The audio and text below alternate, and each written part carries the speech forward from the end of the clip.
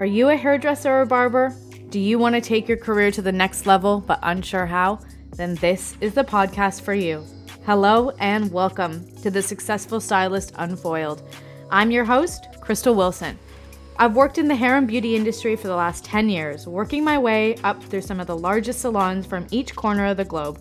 Throughout my career, I've always been infatuated with the industry influencers, the people who have been able to make a name for themselves and have a flourishing career as a hairstylist. On this podcast, I'll be sitting down and talking to hair and beauty professionals who have taken their career to the next level.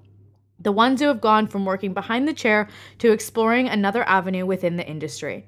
From the platform artists, educators, business owners, TV and celebrity stylists, published, self-employed, brand-sponsored, and more, I'm sitting down and asking them how they've done it.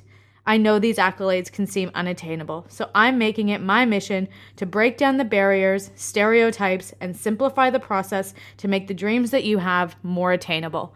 Join me every week on the Successful Stylist Unfoiled. Hello again, everybody. I am feeling a little bit, overwhelmed, maybe the feeling would be. I always record these intros after I record the episode with the guests. So we both sign off and then I record the intro so that everything's fresh with me and I know what we talked about. And I don't like doing it before in case something, I want to be able to tell you what we talked about. So I today have had my absolute icon, I would say, full circle moment for me, Sonya Dove. And if you've listened to the podcast many times, you would know that I talk about it all the time. My moment at the Behind the Chair show when I saw Sonya on stage, and I have cried. She has cried. We've had a cry, and I'm feeling it right now while I'm recording this. That it's sitting there on the edge, you know. So I am feeling a lot of emotions, and it's amazing. And I hope that you will hear this episode and it will make you feel something too, because that is her gift. Not only is she an incredibly awarded and talented hairdresser, the person is what I think sets her apart, and her authenticity and being very raw and very real, which I've come to learn is not something that came naturally maybe to her. And her confidence has grown as she aged and as she did shows and found herself more. And I think that that's something that is really helpful for people to hear and learn, that, you know, it's not always in you to be the person on stage, but it comes with time. And we spoke about the show that not only seems like changed my life, but also changed her life. And I didn't realize that that show was a really pivotal moment for her. To me, watching it, maybe I thought, you know, the hairdressers go on tour with these shows, and it's almost like a performer, a singer that they say this, they sing the same songs every night. And maybe that performance for her was something that she had done before. However, I've since learned through this conversation, and you will too, that was not the case with this one. And this was a really big moment for her. And I would say it packed a mighty punch because it changed the direction of my career, and it very much so did hers. So, yeah, I think I should just stop while I'm ahead and let you dive in. All of her accolades and bio and everything will be on my show notes in Instagram, on Spotify, on YouTube, on everything will be there. But I think you just need to hear the realness and the rawness of this conversation. And I'm so grateful to have had the opportunity to sit down with her.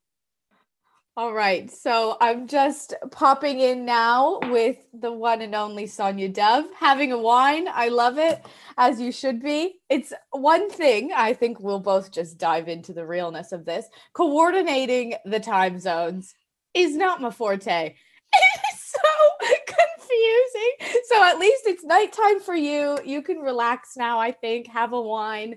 I'm in midday in Melbourne, so...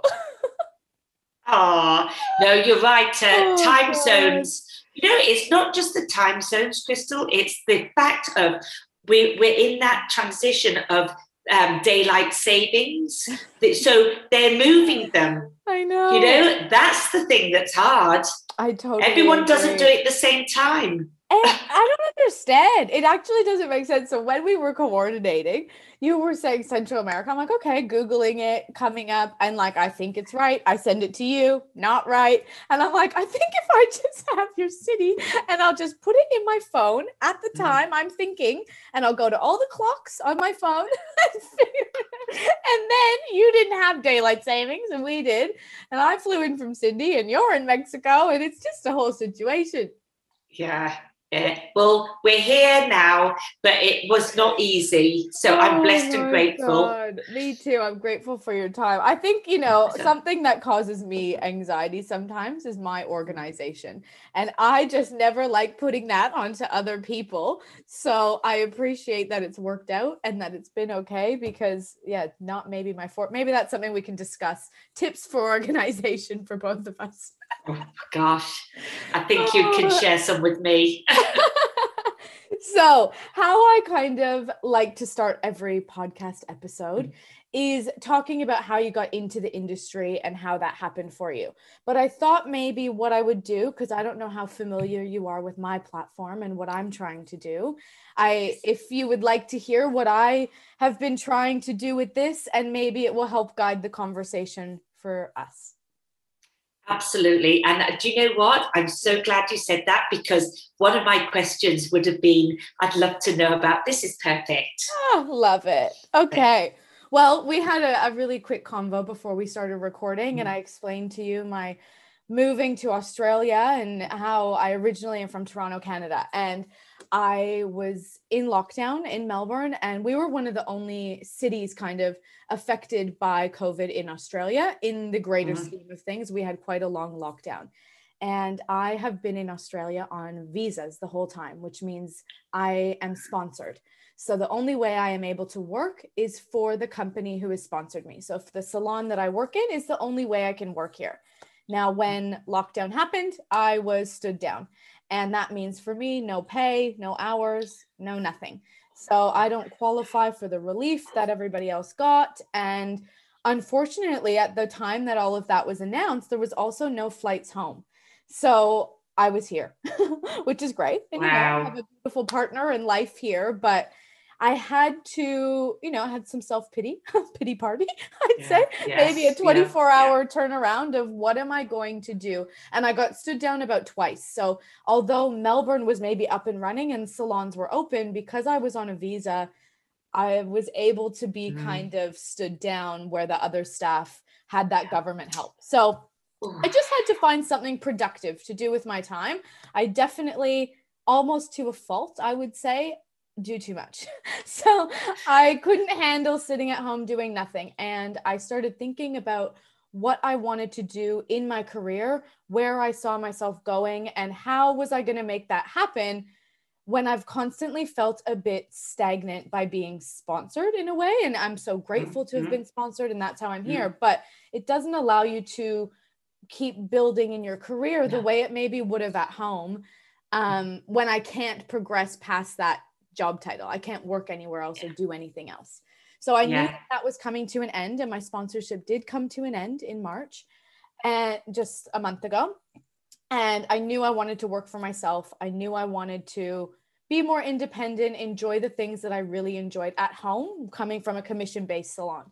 So I started thinking, I'm going to just start talking to people who have done it, who are salon owners or business owners or anything. I have all these ideas, but I don't know where to begin. So I chatted with my girlfriends, and who are all hairdressers. I got about 7,000 hairdressing friends, and they all seemed really interested in what I was talking about. And, that's a shock for me. They said, oh, I'd love to know what so-and-so says. Tell me how he got in with Evo, or, all of these things, how it happened. So the concept grew, and I started recording them as a podcast, and it gave me something to do every day. I was sitting down with somebody, and at that time, everybody was in lockdown. So it was quite easy to coordinate times and stuff. And so, yeah, essentially it was research for myself that has now grown, and we've been featured in a magazine, which is really cool for me. And I've got so many international guests coming on, and I'm just humbled and flattered that people would want to sit down and chat with me. And the stuff that I've learned, I've now actually gone out on my own, and I'm 3 weeks deep into my own adventure. So it's really exciting, but what I really want, and what kind of evolved more from being about me for the podcast, is I really just am trying to get that feeling that maybe people have of going into hairdressing and feeling like it's not good enough. Your parents aren't proud of you when you say you want to be a hairdresser, the stigma around that, and really breaking that down. So I've chatted to some amazing people who go to careers days at high schools and get almost like an arts trade group going into high schools rather than the universities. Like there's so many options, and I really want to inspire and just show all the amazing things. Like you go on a world tour every year like a rock star, and you get to do that because you're a hairdresser, and people don't think that about us. And I really want to squash that. That's my long-winded ramble of what I'm trying to do. It's not long-winded. Okay. It's actually very motivating and extremely inspirational. It really is. Wow. Gosh, you've blown me away a little bit with everything. No, I really mean it. I can relate a little bit. So I work in a salon in Los Angeles. Yes. So in the whole of the United States, California had the most severe lockdown. Yes. So as far as not being in the salon that much, or 1 minute it's open, 1 minute it's closed, I totally can. We were the worst state in the whole of America. I was following it. I mean, it's hard to keep up with everybody's lockdowns, but definitely that was the one that I kept seeing everywhere on social media and following other hair, influencers talking about it. And I completely understand. And what I really admire is how you're on a mission to negate the stigma of like, oh, you're a hairdresser. Exactly. Because hairdressing is incredible. Anything in the beauty industry is so rich in opportunities. People cannot see it, especially it's a generational thing. I think it's like our parents. I mean, they want you to be doctors, lawyers, they want you to be all these things, but not a hairdresser. I hear like that all the time. One. Yes, but gosh, look how much money can be made. Look how many lives you can fulfill. I've been blessed and grateful that the career that I've chosen, beauty, I'm 58 and I've been doing it since I was 18, it's given me a platform to meet the most incredible people in the world, make friends and relationships that there was no other job that could have done it. Made my heart feel so big and full, because there's nothing like that feeling when your guest or client looks in the mirror and she tears up because she knows you have completely made a difference in their life. No one can take that away from you. No. So I'm a big lover to talk in schools. I like still talking in cosmetology schools. In fact, on Friday, I did 2 cosmetology schools talks for Weller, 2 different ones in the United States, and talking to students that may be a bit disillusioned with things for the fact of their parents not wanting them to go into the trade. It's very lengthy, it takes time, but I like to just motivate people like that. Now, did I always want to be a hairdresser? No, I'm sorry. I did not. I'm going to be truthful with you. And do you know what I love about you? I have to say something. And we did a little bit of pre-talk, but I can so tell you're Canadian. When there's a word that you say, out. out. It is so Canadian. Oh my Sorry, I gosh, just had to. I think so you're just funny. adorable. Oh, thanks. That's so nice of you. Yeah, you know what's funny? I obviously have lived in all these mismatched houses living here. There's Yeah. lots of English and Irish and that my last house I lived in, anytime I'd say out, they'd say it back. Out, out. Or if my boyfriend's in the kitchen, I'm like, get out of here. He goes, out? Get out of here? No, it's an adorable Oh, accent. It really is. oh, well, I'm glad you And still also, think mine's Canadian. oh yeah, you do sound. Being English, a lot of people get Australian and English mixed up, and I could so tell the Australian. But yes, you're absolutely Canadian. You really are. But That's funny.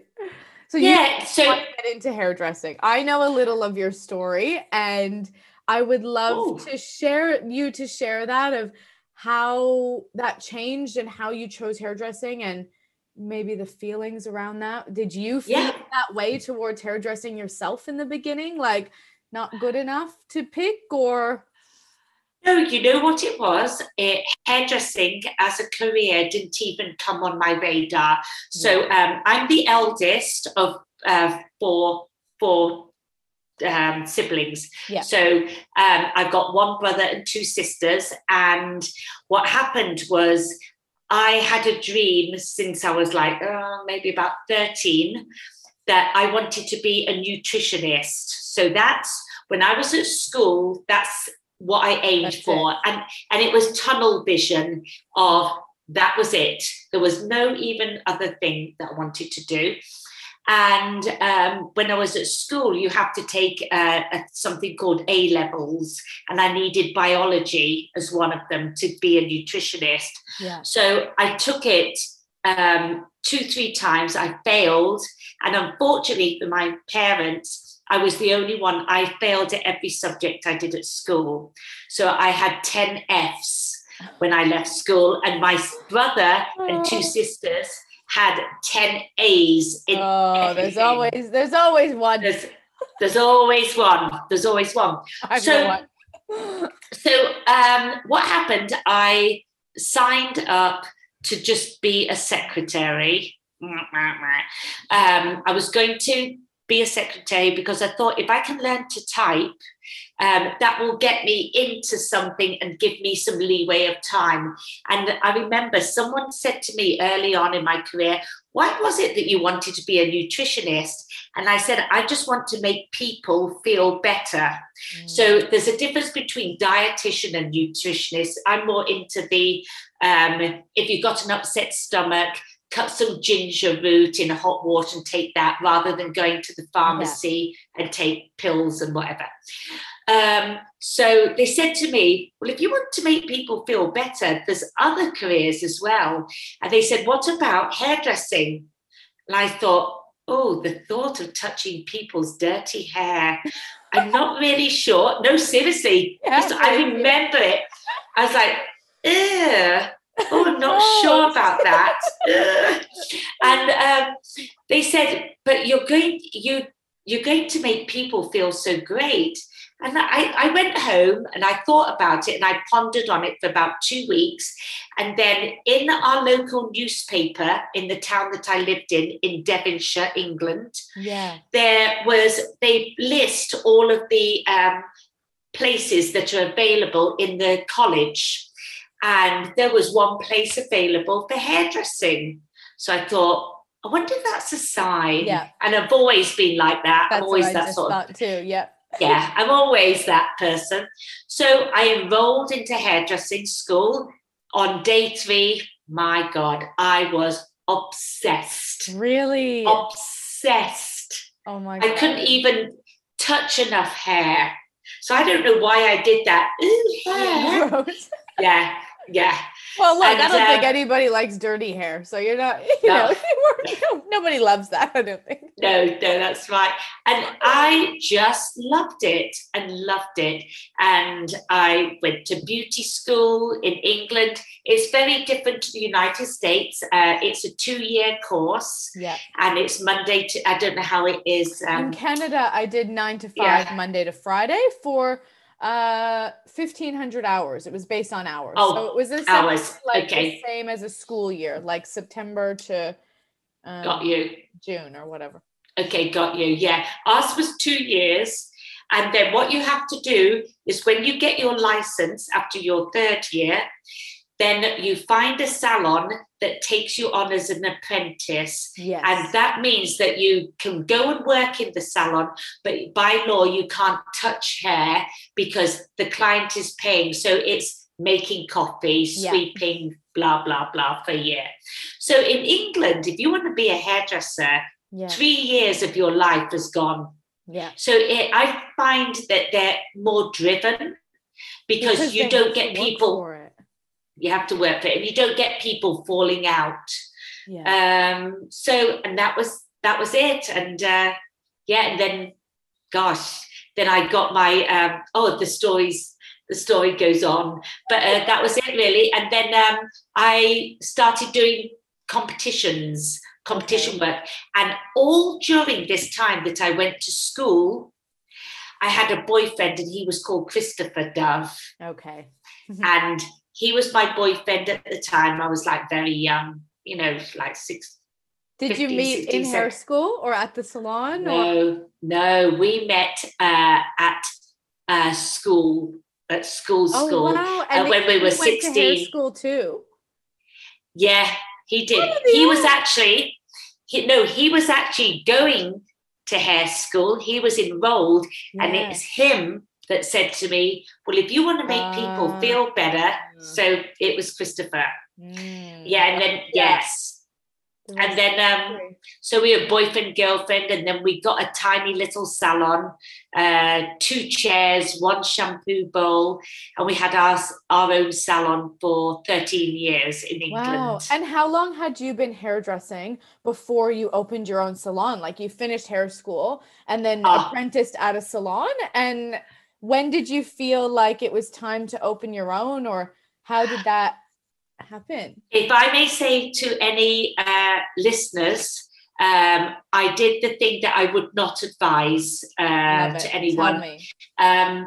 Christopher and I, once we finished our 1-year apprenticeship, we were both in the same town, but different salons. He was in one salon, I was in the other, because it wasn't good etiquette to have a boyfriend, girlfriend in the same salon. And when we finished, we got our own first little salon 3 days later. Yeah. It was the worst mistake. Talk about mistakes on hair, because we're all sassy. We're all like, oh, I've got my license. It's easy to open a salon. I can cut hair. The first haircut I ever did in the salon, it was curly hair. I'll never forget it. She had tight curly hair. The hair was wet. I shampooed my client. And I pulled the hair down. She wanted a fringe on her eyebrows.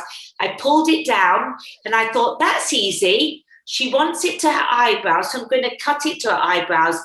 It sprang up to here. And I thought, oh my gosh. And so our first couple of years having our salon was about 80% mistakes, pure mistakes. But it was a massive surge of growth because there were so many mistakes. It made us come from leaving school feeling, I'm a hairdresser, to like, oh my God, I know nothing. Yeah. You know what it's like when you leave school? Oh, I can feel it. You can finger wave. Soul. Yeah. Oh, yeah. I could wash my hands. Great. Sterilize. But could I cut a bob? No. Oh my God. So, yes. Do you feel like having somebody else in those moments, though, made it easier or worse? Like that you had somebody maybe who was leading the way and being like, come on, we can do it? Or it helped that you had somebody to be accountable with? Because it was easier. When I look back, to that time, we had our salon for, like I said, 13 years. It was easier because days when I was down and I wanted to give in, like that client with the curly hair, I literally was going to just throw the towel in. The other one brings you up. And I think when I look back on Christopher and my career, all through, had our career. We were married up until I was 38 and he was 39. And then we worked in Weller. And it's only in the last, I think it's about 9 years maybe, that Christopher left Weller and I stayed, and we separated our careers. But to be honest, it's always good to have someone to pull you up when times are bad, I have to say. Do you know, it's funny that you've had this conversation. I have little show notes for myself. And to be honest, I actually never really use them. I just write them. And then if I feel like I don't have anything to say, I have them. But I never have nothing to say. I never have nothing to say. But one of these things I wrote, a moment you thought you might never come back from.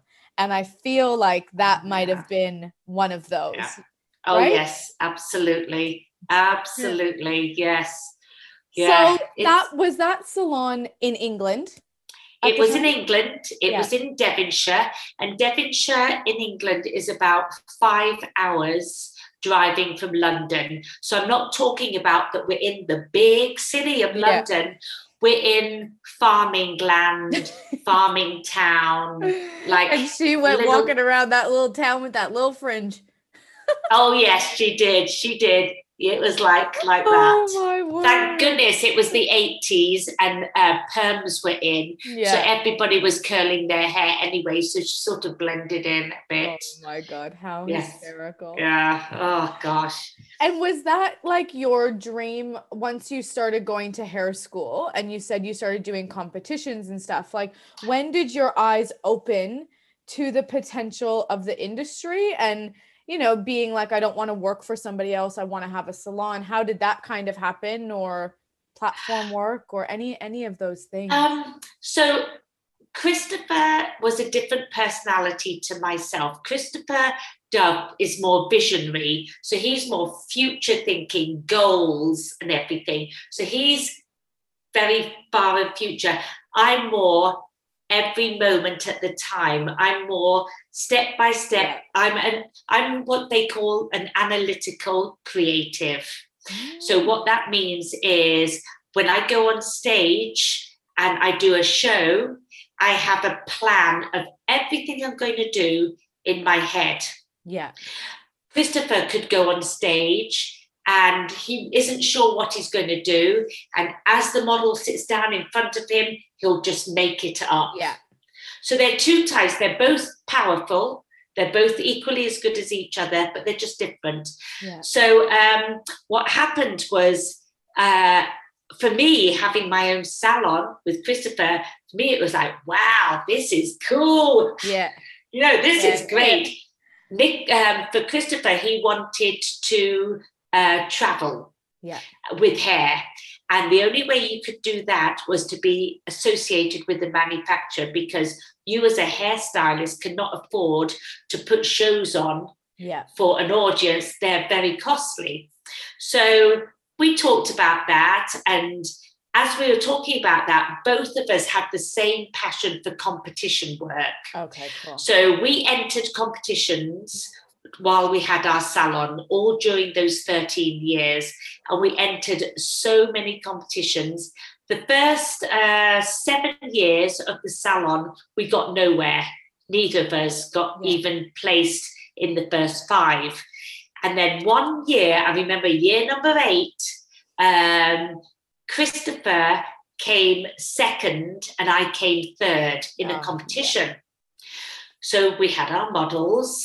And we thought, oh, wow, this is great. So we entered another competition, drove with the models in the car because England's small, not like Australia. And we entered another competition and I came first and he came second. Yeah.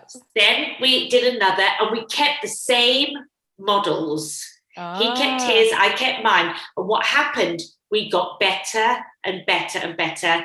And then what happened in 1 year, we won every competition there was in England. Oh my gosh, how cool. So all of a sudden, there was this big surge of publicity. Yeah. Local newspapers, we're the stars of the local. And then the salon, we had big trophies. Back in the day, you had these very huge trophies. Oh my God, amazing. And we had them all over the salon. And I'll never forget it. We got a call from someone. The company was called Cadus. Yep. So I don't know. I know them, actually. Yes, okay. You know, okay. I was just at the Beauty Supply before we chatted, and it's affiliated under the same umbrella with Wella, right? 100%. I know. And it's smart young lady, Crystal. So Cadus called us up and they asked us if we would do the hair show for a mini tour in England of 6 cities. And they were, for us, they're big cities, Liverpool, Manchester, London, whatever. Yeah. So we accepted, and it was all paid because we were the new stars in England of hairdressing. And we did that tour. We put everything into it. And the tour went really well. And little did we know, it was Wella that was looking at us, but they were getting Cadus to try us. So you didn't know that at the time? No, we found out years later. Good, so that you didn't feel nervous or something, right? Absolutely. And then Wella got us to start doing studio classes in London. Then we started traveling in Europe for Wella. Amazing.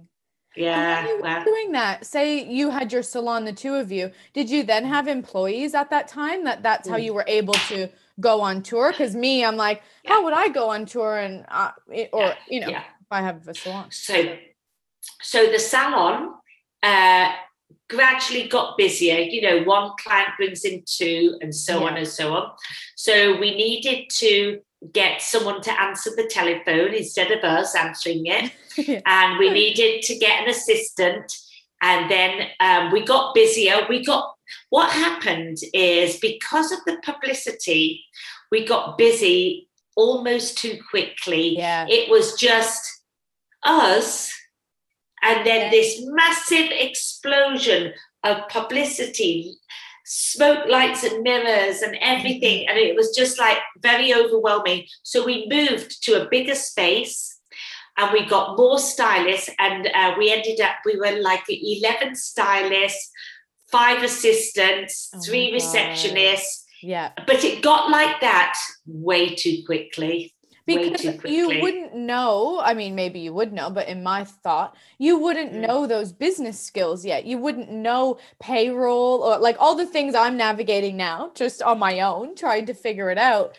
It's very overwhelming. And how would you know how to, do payroll, scheduling, taxes, orders, people, all of those things, and dealing with the excitement of wanting to go on the road and having that be really the main thing that you're probably wanting to do. That's why I say it was not a good, looking back, it was not a good move. What happened is neither of us have any business acumen at all. I don't even know how the dickens we ran that salon, to be honest with you. I really don't know. Admittedly, it was in the 80s.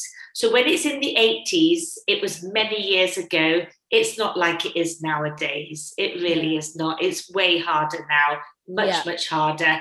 And it just sort of happened. One of the stylists would help us with payroll, another stylist would help us with this. Christopher's mother would help us an awful lot. Friends of it, and everybody just helped each other. Support you, Whereas nowadays, get a hairstylist coming in being like, "Oh yeah, I'll do my own payroll." Can you imagine? So funny. So timing was perfect for that to happen, but we didn't really get it that we was not very good at business then. Yeah. We did get it when we got our own salon in the United States. And then it hit us like a train on the head, to be honest. So what happened with that, I guess? You go from getting on the Wella Orcadis tour. Yes. And then how does it transition to moving to America? And so we got asked by Wella to do lots of shows. I mean, we were the new stars. There was a gentleman at the same time doing shows, and we did them with him, called Patrick Cameron. And Patrick is a huge dear friend of mine. In fact, as a funny note, I was just on the phone with Patrick the other day. Because he's in New Zealand. Oh. Yeah, he lives between London and New Zealand. He's originally from New Zealand. And so we were doing all these shows, Tokyo, London, Russia, Russia, Berlin, everywhere. It was just amazing. And it was back in the day when there was no recession.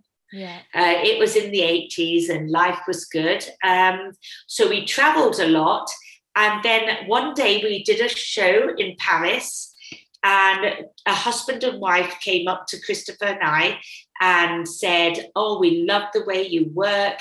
We've seen you many, many times. You don't know us, but we're from Dallas, Texas, and we have 5 hair schools and 4 salons in Dallas, Texas. Would you ever be interested if we flew you over to Texas to do training with all of our staff, with our teachers, set up a curriculum for education and train all our stylists?" So not permanently, just for like a week, and just travel around just for a week. Yeah. So we said, "Oh yeah, that sounds great. Yes, we'd never been to America." America. Everybody has this America complex, especially over here. When I first moved here, that was my biggest, well, I had many shockers, but one of my shockers was I would get all these clients. I worked in quite a fancy salon, and they'd be like, "Oh, I'm going to New York." Everybody was going to New York. And I was like, I don't get it. I totally don't get it. But I guess when you come overseas, New York is the place to be. And I actually have a funny New York story for you after, but keep going. I want to go. I can't. I'm going to remind you. So don't you worry. So we went to Dallas, and we went for 10 days and did this education. And then we left to go back to England, carried on doing our shows. And then the people asked us if we would come back the next year to Dallas, but would we come for 2 weeks? Yeah. We did the training, went home. And does that go through Wella when you do stuff like that at that point? Or it was just you and him and they book you as an account? Or yes, it did not go through Wella. They were 2 people in an audience that, it didn't go through Wella. They organised it. I just always find it interesting because I think sometimes you think, you're right. If I sign with a brand, that's all I'm able to do or something, so it's important, I think, to hear that. Yeah. Being with a brand is definitely the way to get a name. Yeah. To get a name yourself is harder unless you do very well on social media. Social media, this is a whole different marketing world. So if you do well in the world of no, you didn't. There was absolutely no such thing. So I'm a big believer of being affiliated with a brand. Yeah. But then at the end of the day, if something comes along, and so we're with Wella. Now, these people have Wella in their salons. Of course, yeah. Because, you see, they were at a Wella show in Paris. That's how they found you. Yep. Cool. So now, if we'd have gone into a salon in Texas and they'd be using, let's say, a competitor brand, Goldwell, L'Oreal, it might have not been so good. Yeah, it wouldn't be fair. It wouldn't be fair. You've got to play it right. Yeah. You've got to play it right. And so and then that couple said to us, if we did your green card would you ever consider being our creative directors for the company and being permanently in Dallas, Texas? Yeah. So we spoke with our family, both of us and everything. And our family said to us, this is an opportunity you could not miss. Yeah. We spoke to all our staff. And what happened is Christopher's mother ran the salon. Oh my God. Business-wise. Wow. Business-wise. She's not a hairdresser, but she ran it while we did this year in Texas. My year in Australia. Well, we never went back. Yeah. Oh my God. We never went back. Because you didn't want to, or did you have that pull to go home after and it just kept getting stretched, or how did you go about that? The only pull to go home was people and family. Yeah. There was no pull to go home for the weather, the economy, the lifestyle, nothing. Yeah. It was purely family. So we said to our family, and they said, you know what, we'll come and visit you. And they visited a lot. Everything else about England, I love England dearly. Yeah. But it's hard work. I know. It's hard work. I hear the sun doesn't shine. Yeah, everybody here. And my partner's actually Irish. And that's a whole nother can of worms. But that I feel it a lot being overseas as a Canadian versus all of my kind of friends that I met when I was backpacking, and I did that for quite a while over here. They were all English, Irish, Scottish, and said the same thing that you said, being in Australia, because they all wanted to stay. And I was like, oh no, I'm going home. Every year I was going home. Yeah. And I said the lifestyle, the pay in terms of hairdressing, everything is comparable between Canada and here. Whereas for them in the UK or anywhere kind of like that, it was so much better here. So you felt the same way. Yeah, absolutely. And you know what, I'll be honest with you. I don't think I could ever have been to the level I'm at if I'd have stayed in England. Yeah. There's something America, like if you're doing well, America pushes you to do better. Yeah. If you're doing really well in England, you have to downplay how well you're doing and sort of keep it a little bit like you're not doing that well, but even if you are, you have to play it down. Which is so interesting because there's so many English hairdressers that are well known and platform, a lot of people that I talk with are there are. Yeah. There are, but that's why as a nation, the English are humble. They're quite humble because you play it down. Yeah. We're so used to playing it down, and it's a generational thing. It's getting better. It's getting better. I'm talking about, the 80s and 90s then.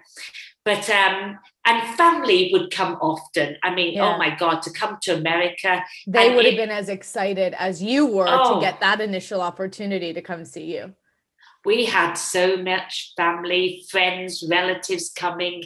It didn't even seem like we didn't see anyone for a year, like at least 10 years. Oh, wow. Years. Yeah, so we lived in Texas. Oh, my God. That would have been a culture shock too, wouldn't it? Yeah. Oh, yes. The bigger the hair, the closer to God. That's right. That's right. It was so, and blondes. Yes. And so we were working with this couple's company. It was called Shelton's Salons. They were the name of the salons. They're huge Intercoiffure members. In fact, John Donato is a good friend of theirs. Ah, interesting. Yeah. So they've been ground. Oh, yes. And they are massive Intercoiffure people. Okay. They take probably about 25 stylists each time to every Intercoiffure. Wow. The spring and then the fall. And they still do. Did you know about Intercoiffure before you moved to America?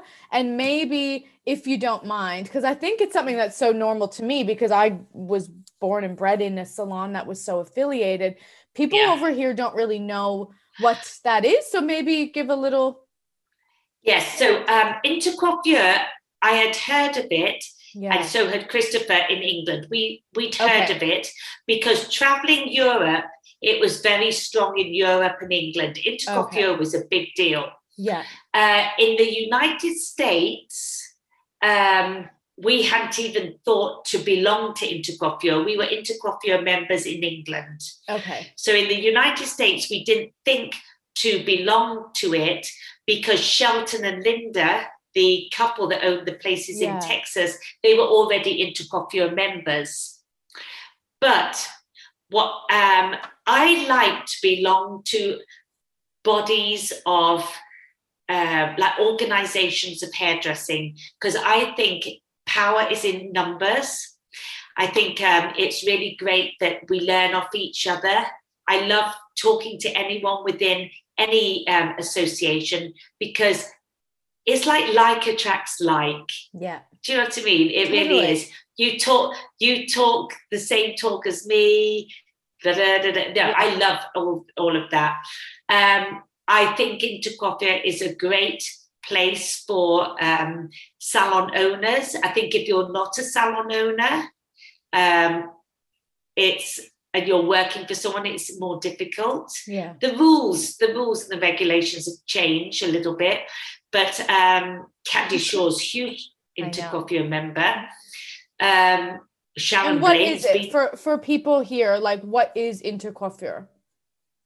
Intercoiffure is an organization that is salon owners or chain salon owners. So if you've got more than one salon, and it's a group of people that you can chat with other people within your country, like within the United States or within Australia, and you can say, hey, I've got this idea, or a staff member is doing this. What's your thoughts? Like a bouncing board. Would it be like, say, 20 years ago, 30 years ago, the Facebook groups now? Like, obviously, I know it's more prestigious, but I write in my Facebook groups all the time. Hey, what booking system do you use? Does anybody have an accountant for salon management or whatever? Would it be like that? But yes, it would be. It's a way. I know. Yes, it's a way. Facebook group, but that's a great analogy. Yeah, that's a great analogy. Yes, because it's a bouncing board, and it's like, so you don't feel lonely having a salon. And you're faced with stylists and clients and all these things like business things. Sometimes it's very lonely, and it's nice to be able to speak to someone. So it's a way of talking to other people. Not only that, Intercoiffure always have 2 shows a year. They have a spring and they have a fall. Yeah. So it's a way of like taking your staff or just going yourself and having a nice, inspirational, motivational weekend and talk to people that have just got the same problems that you've got. Cool. You know, that's, and I like it because it's more of a high end place. Definitely. It's, and there's nothing wrong with Facebook or Instagram, any Facebook groups. I just feel that it's very important to belong to Facebook groups, intercoiffures. We have in America the PBA, the Professional Beauty Association. Yeah. There's another great one. Yeah. You know, there's many. Yeah. Important, very important, I think, personally. I'd say Intercoiffure was the most prestigious one that I, you know, like for me going to those events at 17, like I probably shouldn't have even been invited to those events, but I was really lucky. And John, I was a little bit of the favorite, I would say sometimes. And I got to go to a lot of those. And I was really fortunate. And actually, do you want to know? We'll go off track a little, but my New York story was... Yes, tell me. I got asked. So I'm just going to dive in here. So I saw you at the Behind the Chair show. This was before my New York story. And I wrote this in my email to you, but you were my aha moment. This is it. I probably was not even on the floor yet when I went. It was in New Orleans, and you did the show with the circle panels and the flip. Like, I remember it. I remember it like it gives me goosebumps. I'll never forget it. But I was probably 18 or 19. I'd been hairdressing. I probably had one more year maybe of my apprenticeship. And I went to that, and one of my best friends is a hairdresser, and the other girls thought it was amazing, but it hit me in a different way. I was weeping at it. Like, it was just the most moving thing. It was, I watched you, and I was like, this is it. Like, this is what I'm supposed to do, because I knew that being behind the chair would never fill me enough. Not fill me enough, but I knew I could do bigger. I knew I could make an impact more so than, say, just doing hair, which is exactly what I'm trying to eliminate. But I watched you being like, I'm going to get up there. How am I going to get up there and do that? Because I can do that. And you were so raw and so vulnerable and so real. And I think at that time, I wouldn't have known that that's my skill or my strength. But I think now, as an adult, that's my gift too, is speaking and talking to people. And so anyway, I had that moment with you. I went back on the floor, all these things. I continued in the salon. John asked me, I was on the floor. It was my first year being on the floor by myself. And I remember he pulled me into the back hallway. The salon, have you ever been in our salon in Toronto? Yes, I have. Yes. Massive. Like, it's huge. It's outrageous. It's huge. So there's this back hallway between the call center and the staff room. And he said, Crystal, and John, you never know what you're going to get with John. I think he would be okay with me saying this. You never know what you're going to get. So he said to me, Crystal, come over here, and takes me into the back hallway. And he said, I have an opportunity. He's very stern. I have an opportunity to go to New York and for intercoiffure. And I was wondering if you would like to come and be the lead colorist on the job. And I was like, just me by myself? Like, I thought he was joking, like, just me alone on my own? He said, yeah, like, just come, like, you get to come, I'll fly you to New York. This was the first thing that I got to do. Like, I went to New Orleans and went to the show there, but this was my first thing. I couldn't believe it, And that's big, Crystal. It was a huge deal. It was massive. It was outrageous. So I show up to New York, and because we were a Wella associated, I was in the Wella room, and you won't remember it, but with you. And Guy Tang, I think, was around too or something. And you were on this side and I was on this side. And there was a little wall down the middle. And there was a whole room of color in New York. And I remember, like, just dying. When I saw the room and it was your name and my name, I was like I would have been 20, maybe not even. I'd never done anything. And you were there. And I remember, I can't even articulate though, like, I'm prepping my models in the same room as Sonya Dove, who was, you are this icon to me of who made me want to do that. And I wasn't on stage doing anything. I was doing level 5 demi rinses on John's male models who were getting a skin fade, but it still was amazing. I did one model. Wow. It was a scalp lightener and I toned her silver. It probably took me 12 hours. I remember him coming in and being like, are you done yet? Like, are you done? Oh my God, that's so John. I was so nervous that I was going to either fry the model's hair or it wasn't, I didn't, now I would be okay probably, but I was dying. And then, it's scary. It's scary to be involved in shows. It's not everybody's cup of tea. Yeah, it was my first moment of that. But I was there with you. Yeah, there with you. What an amazing story. So was that when you said you were prepping, was it the prep room at the Waldorf Astoria? Yep. Or was it the Wella Studio? No. Waldorf Astoria. Yeah. You know what? I remember.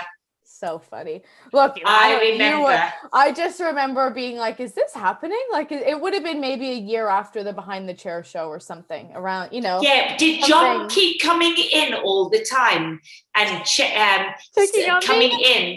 Checking on me. Because I remember something, because I love John dearly, but he's stern. He's scary, man. He's scary. Stern. But imagine, I was wondering, is he like watching over me. I don't know. I remember that. I remember that. So Oh my God, it was you. I'm glad he was watching over you. It was me. No, it was me. Wow. So I started my career with John, and I am forever grateful to him. And he gave me any and every opportunity, and I would have never, he opened my eyes to all of those things. Like, to me, his salon was as big as it got. Do you know what I mean? Like, it's huge. I didn't know anything more, but I knew when I always wanted to be a hairdresser, and I knew if I was going to work somewhere, it was going to be there. So I started as a receptionist, and I worked as one of 10 receptionists for him when I was in high school. Oh my gosh. Yeah. You have to write a book one day. You've got to write a book, because it's so inspiring, like how you've done things, your life. Gosh. Like well, you know what it is? You don't feel it about yourself, probably. Yeah. Right? Yeah, like, I 100%. think you would be the same way. 100%. No, 100%. And it's funny because that show that you said about, just a fast forward thing of Dallas. So we were working, doing our thing. We were there for 6 years in Dallas, Texas. And then Weller, doing shows for Weller at the same time. Yeah. So doing the same thing, working in the salons and teaching for this couple in Dallas, and then doing Weller stuff. And then we did a big show it was called Elizabeth Arden Red Door Salons and Spas. Yeah. They were all L'Oreal, and Christopher and I were the main show to convert them to Weller from L'Oreal. So we did that show in New York, and it went very, very well and everything. And then the CEO of Elizabeth Arden called Christopher and myself up and asked if we would be interested in moving to New York to be creative directors for Elizabeth Arden Red Door Salons and Spas. Oh. So we moved to New York, left Texas, said goodbye to everyone there, and worked in New York. And we were there for 2 years as creative directors for Elizabeth Arden. That was really good fun. It was really, really good fun. New York, yeah. But every winter it was like, and then all of a sudden, Weller bought a new company called Sebastian. Yeah. And Weller bought Sebastian, and they were in California. So Weller was on the East Coast before. So Christopher and I were flying all the time to Weller on the West Coast. Yeah. But we thought, this is crazy. We're spending all time.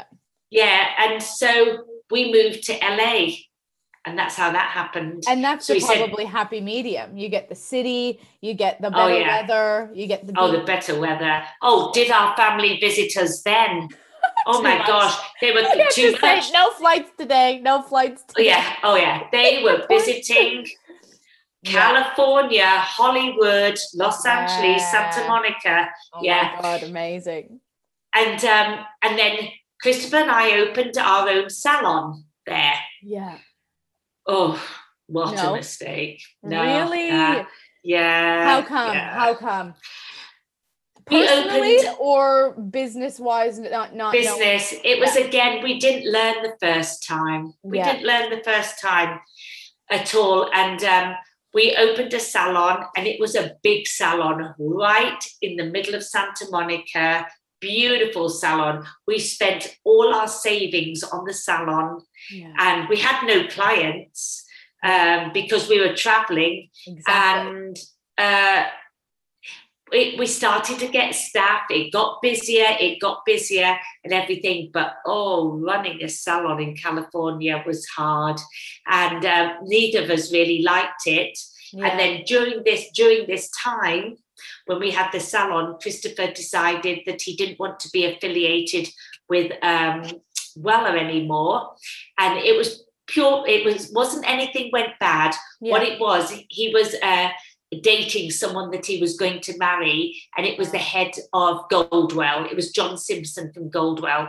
Yeah. And it was two of you can't be working for different manufacturers. It's just not right. So he left, and it left me at Weller, and Christopher went to do his own thing. Yeah. So when I got out, so I was single Sonya Dove, and boy, was I frightened. I was so frightened. Don't you think it's like an identity crisis almost? Like, oh my gosh. You don't know who you are without that person? Absolutely. Are they going to like me for me on my own? Absolutely. And I got asked to do the New Orleans show 5 times by Weller and Mary Rector Gable from BTC. And I had Weller coming at me, please do it, we'll support you. Mary at me, BT, please. And I said, no, Christopher Dove was the show person. I don't do shows. That's not my gig. And then I gave in, and I had great support from Weller. They didn't even tell me anything that I needed to do. They said, Sonya, do whatever you want. They didn't even say, you have to use this, you have to use that, because normally you do. Yeah. It's whatever you want, and do whatever you want. And I put every little ounce of energy that I had in my body on that show. And I did a show on all my favorite things in my life. Jellyfish. I know. Food, I can quote it all too. Music, there was oranges and jellyfish. Burning Man. And Burning Man. I know. I have tears. The fact that it hit me. That show hit me. It was literally nothing to do with hair and techniques and things. I just thought the only way I can get through this show is to do a show on everything I enjoy. That's the only thing that's going to get me on that stage. And I tell you what, I just never forget it as long as I live. That was that show. That was Crystal. Yeah. In all my life, if I could say one thing that makes it makes me cry. I felt so blessed and grateful. As soon as I put my feet on stage, I'll never forget the silence of energy that I had from everybody. You at that moment, everybody was mesmerized. It was this magical moment of being so raw. It was what was so special. It wasn't just Weller people. Yeah. It was all people, Goldwell, L'Oreal, everybody, all the peers. Beth Minardi was on after me. Yeah, I remember. It was her, and it was Ian Michael Black. It was all of these people that I look at like amazing people. They were coming up to me, and I still haven't come down from that show. How incredible. And there was never a moment before that, and there has not been a moment since, but that was an absolute game changer. Goosebumps. Yeah. I remember you bawling. I remember you crying on the stage. And that was what got me. I mean, I cry anyway at stuff like anything. Do you know what is the main thing I cry at? I like that. The main thing I cry at is like American Idol auditions or something. When someone gets like the golden buzzer or a standing ovation, I cannot handle that. I cannot handle when somebody has worked so hard to do something and been so brave to go out and do it, and everybody goes wild and the whole crowd stood up. I don't think I stood down. I think I stood the whole time you were presenting. It's just like, I remember the seat I was in. I remember being horrifically hungover from Bourbon Street. And do you know what? On my wall, this is from Bourbon Street, from that show. I brought this home from the artist because it changed. I'm not kidding you. It changed. I knew that this was the weekend that I knew it was going to be different for me. Wow. And that's actually a little painting from Bourbon Street. But that's so cool. My friends that whole weekend, like that morning, were calling me Pissy Chrissy because I was so hungover. That is funny. That is so funny. So miserable at that. Like, I was happy to be at the show. But then you came on and I just was like, It was just different. One, it was different. It caught my attention. I wasn't bored. It was amazing. How thank amazing, you. both of us. Thank you. Yeah. And it really, yeah, it was an absolute game changer. And the boyfriend that I have now, was his first time that he had ever at a show, and I'd had him as a boyfriend, and he was at the front. He was at the front because he's a photographer. God. Yeah. And it was risky for me to take him, but I thought, I want pictures taken of my models. It was that naive. It was so naive. I'll get him to come with me so he can take photographs of my models. Yeah. Did I think it was going to be a good show? Hell no. Oh my God. I had no idea. Yeah. That's why I remember. Life-changing. Yeah.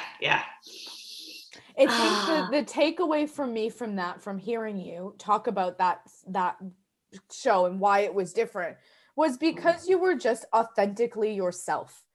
And that is what I feel like I'm learning from doing this I don't really want to be a podcaster, but I want to be somebody who talks to people. I love my career. I love doing hair.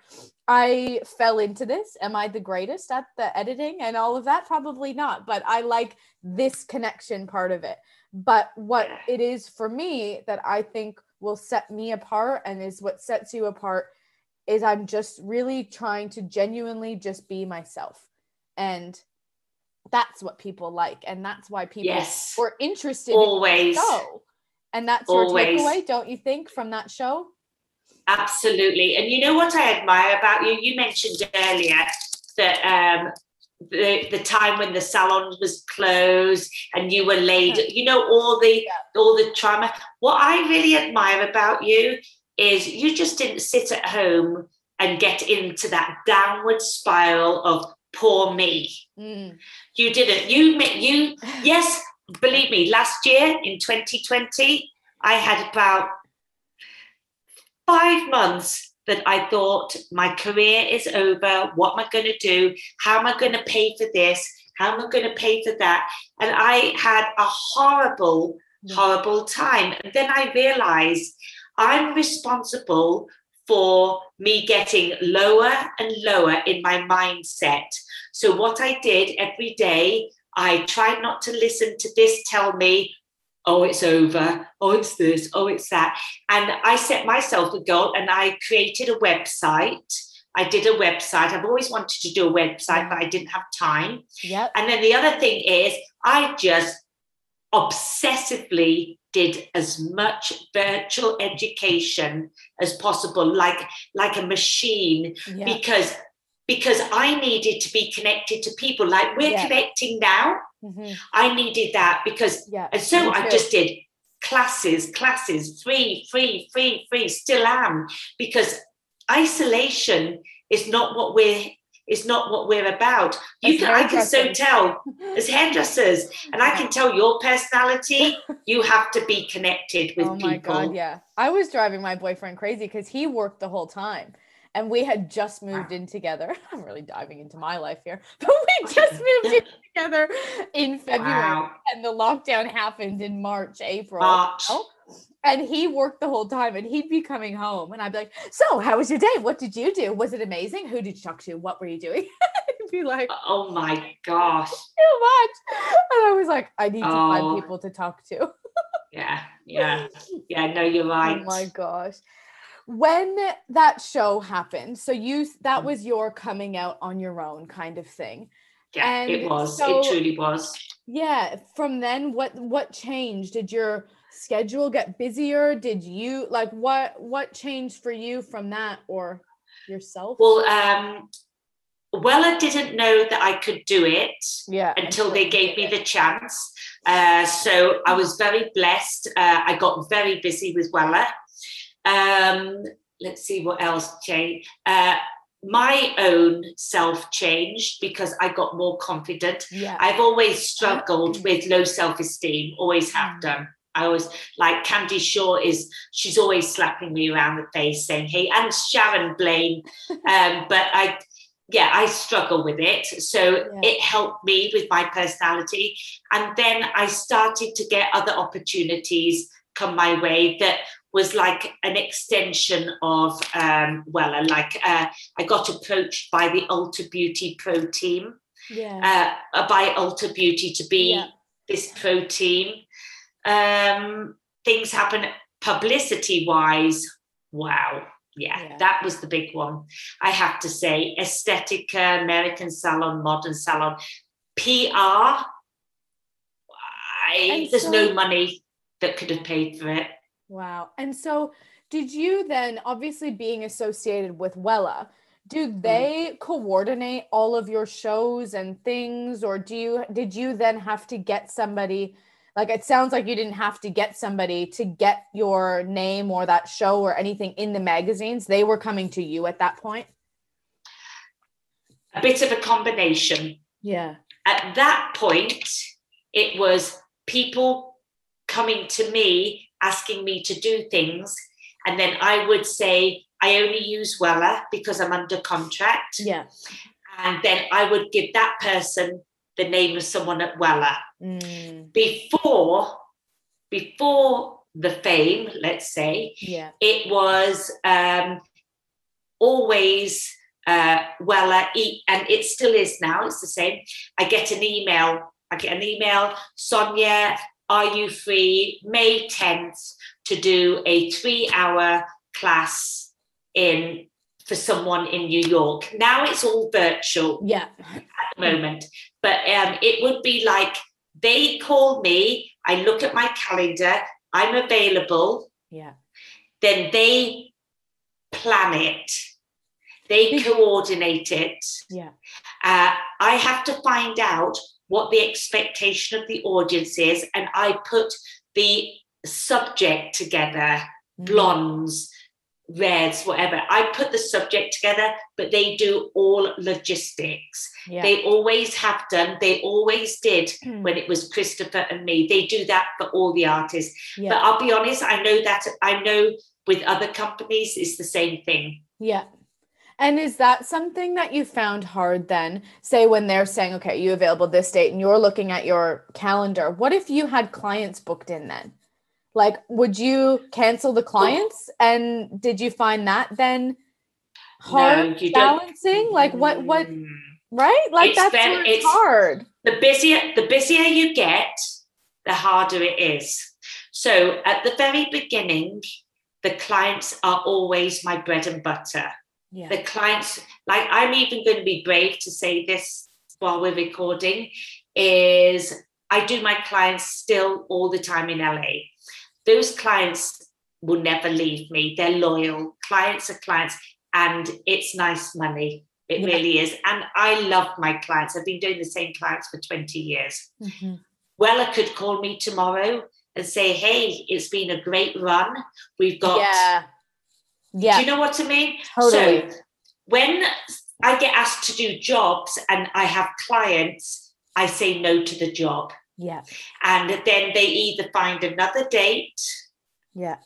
Or clients before job. Mm-hmm. And sometimes, Crystal, you have to say no. Yeah. Just have to say no. You know, and they can't find a date. And they book someone else. You can't spread yourself so thin. Yeah. Have you struggled with that? Did you find that in the beginning? Like, I feel like you are somebody who, say, if something that you've said is that you struggled maybe with your confidence, that would come in a people-pleasing sense as well, that you don't want to say no, right? Yes. And I can see that would happen, and I'm seeing that now. You know, I'm not there, but I'm trying to do all these things, and I feel like I'm doing them all half, and that's not, I also struggle, that's not good enough for me doing it half, but how do you do it all? I've always struggled with it. Yeah. It was the worst time in my career was after the BTC show. For about the next 2.5 years, I lost a tremendous amount of weight. I was so busy. I had so much, and I don't want this to sound arrogant, but I'm just going to say it in a very matter of fact. I had so much money, but I didn't have enough time to go to the toilet. Yeah. It was that. I think when I look back at my career, I've either had the money and not the time, or I've not had the time and, oh, wait a second. You not had the money and had the time. Yeah. And at the moment, 2020 was, I had so much time, but I didn't really have the money. Yeah. And so I'm going to be honest with you. Mm-hmm. There is no advice that I can give today at this moment, because I still struggle to say no. That's and so it's because raw and real, and I appreciate. Still struggle. And I appreciate you having a conversation and bringing up the money, because that is a huge part of it that I feel like often is like, if you're doing it for the money, it's for the wrong reasons. If you're doing it, if anything's about the money, well, let's be real. I have to eat. I have to put a roof over my head. And a huge issue in the industry is people think we get paid crap money. And it isn't the case in so many ways. But, you know, it is something that I'm like, okay, I don't want to talk about that all the time. But I think to a person coming into the industry, a major factor of why they wouldn't want to be is because they think that it's not financially rewarding.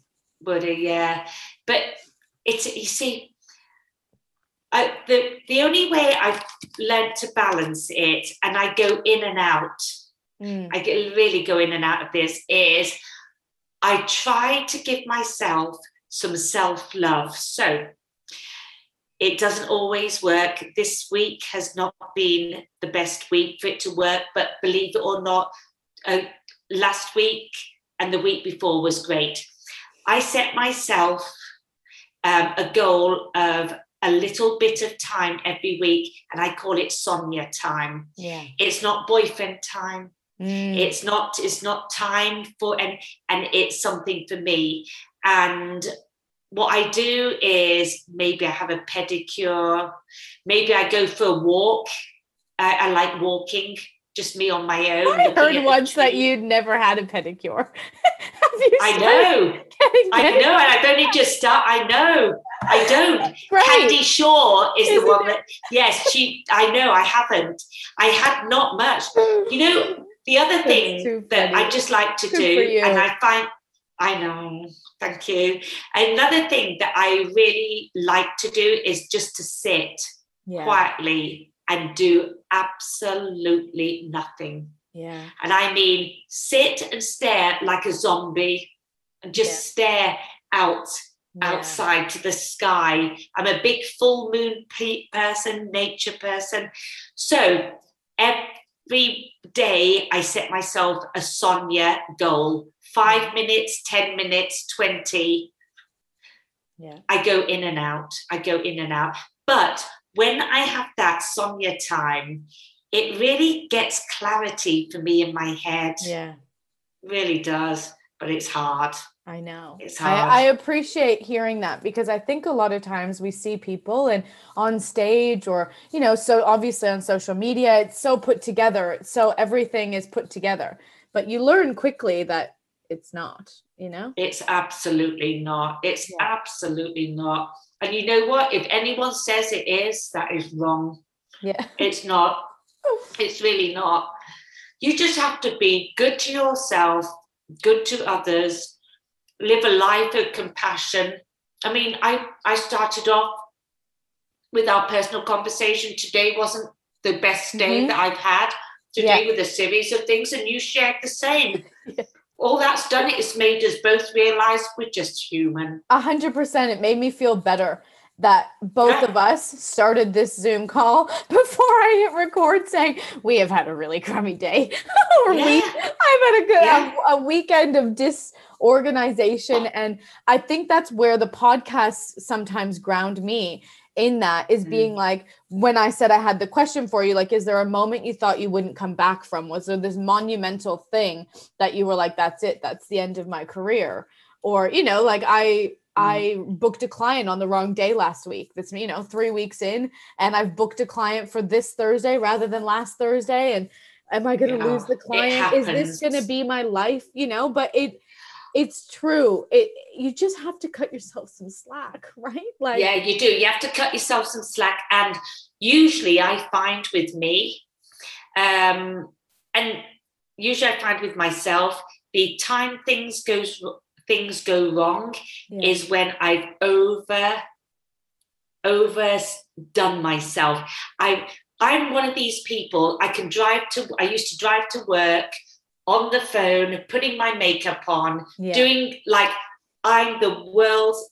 My boyfriend hates it. I multitask like a crazy person. But you know what?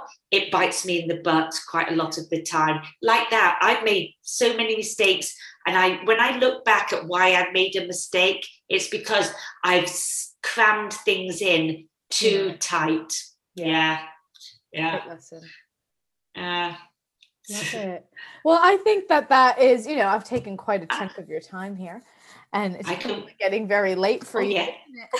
That's always fine. It's fine. Oh my gosh. Well, I just appreciate this conversation. And I think it was really powerful for both of us, for me to tell you that moment in my life with you. That is so lovely. Totally changed it for me. And I appreciate it. And it's just so interesting to also hear that happened to you quite deep into your career. That, it boomed after 20 years or something, or not even 30 years. Yeah. That it took a long time. It did. You know what? I get asked, this is the number one question I get asked. And someone just wrote to me earlier today. Could you give me advice if I wanted to be a Sonya Dove? I get asked that question. And the number one thing I say, it isn't going to happen overnight. I'm 58 years old. Yeah. I started when I was 17.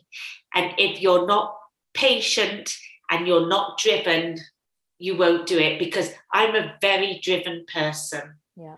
I'm very stubborn and I don't give up easily, but it's taken a long time. It's just life. It's just life. You know that. Actually, I want to take a picture of you. Oh yeah. Let me take a picture of you so I can post it on my social media. Yes. Ready? Yeah. Perfect. Because I want to post on my story. Oh my God, you're so cute. Thank you. Yeah. And I'll tag you. Thanks. Love it. Well, I really appreciate your time, what you're doing, who you are, all of the things. So thank you for taking the time to do this with me. I hope they don't get too repetitive for you. And never. You're adorable. I honestly, I can see your future clearer than you can see you are honestly, I think this whole COVID time for you last year has sparked you on a whole different journey. Yeah. You're going to see it. You're going to see it anyway in a couple of years' time when you look back. Whereas at the moment, it's like you're in a movie. It's like you're acting in a movie now. When you start to watch your movie in a year's time, you'll realize this is your destiny. Oh my gosh, that's so beautiful. Thank you. No, you will. You'll see. I can see it. And I will be reading the book. I'm positive. I will write it for you. I'll put it in the notes right now. Well, that's where we'll leave it. My book coming soon. Yes. Love it. Oh, thank you so much. Thank you. Thanks for listening to this week's episode of The Successful Stylist Unfoiled. Don't forget to follow, like, and subscribe on Spotify, iTunes, and YouTube to get all the notifications of our weekly episodes.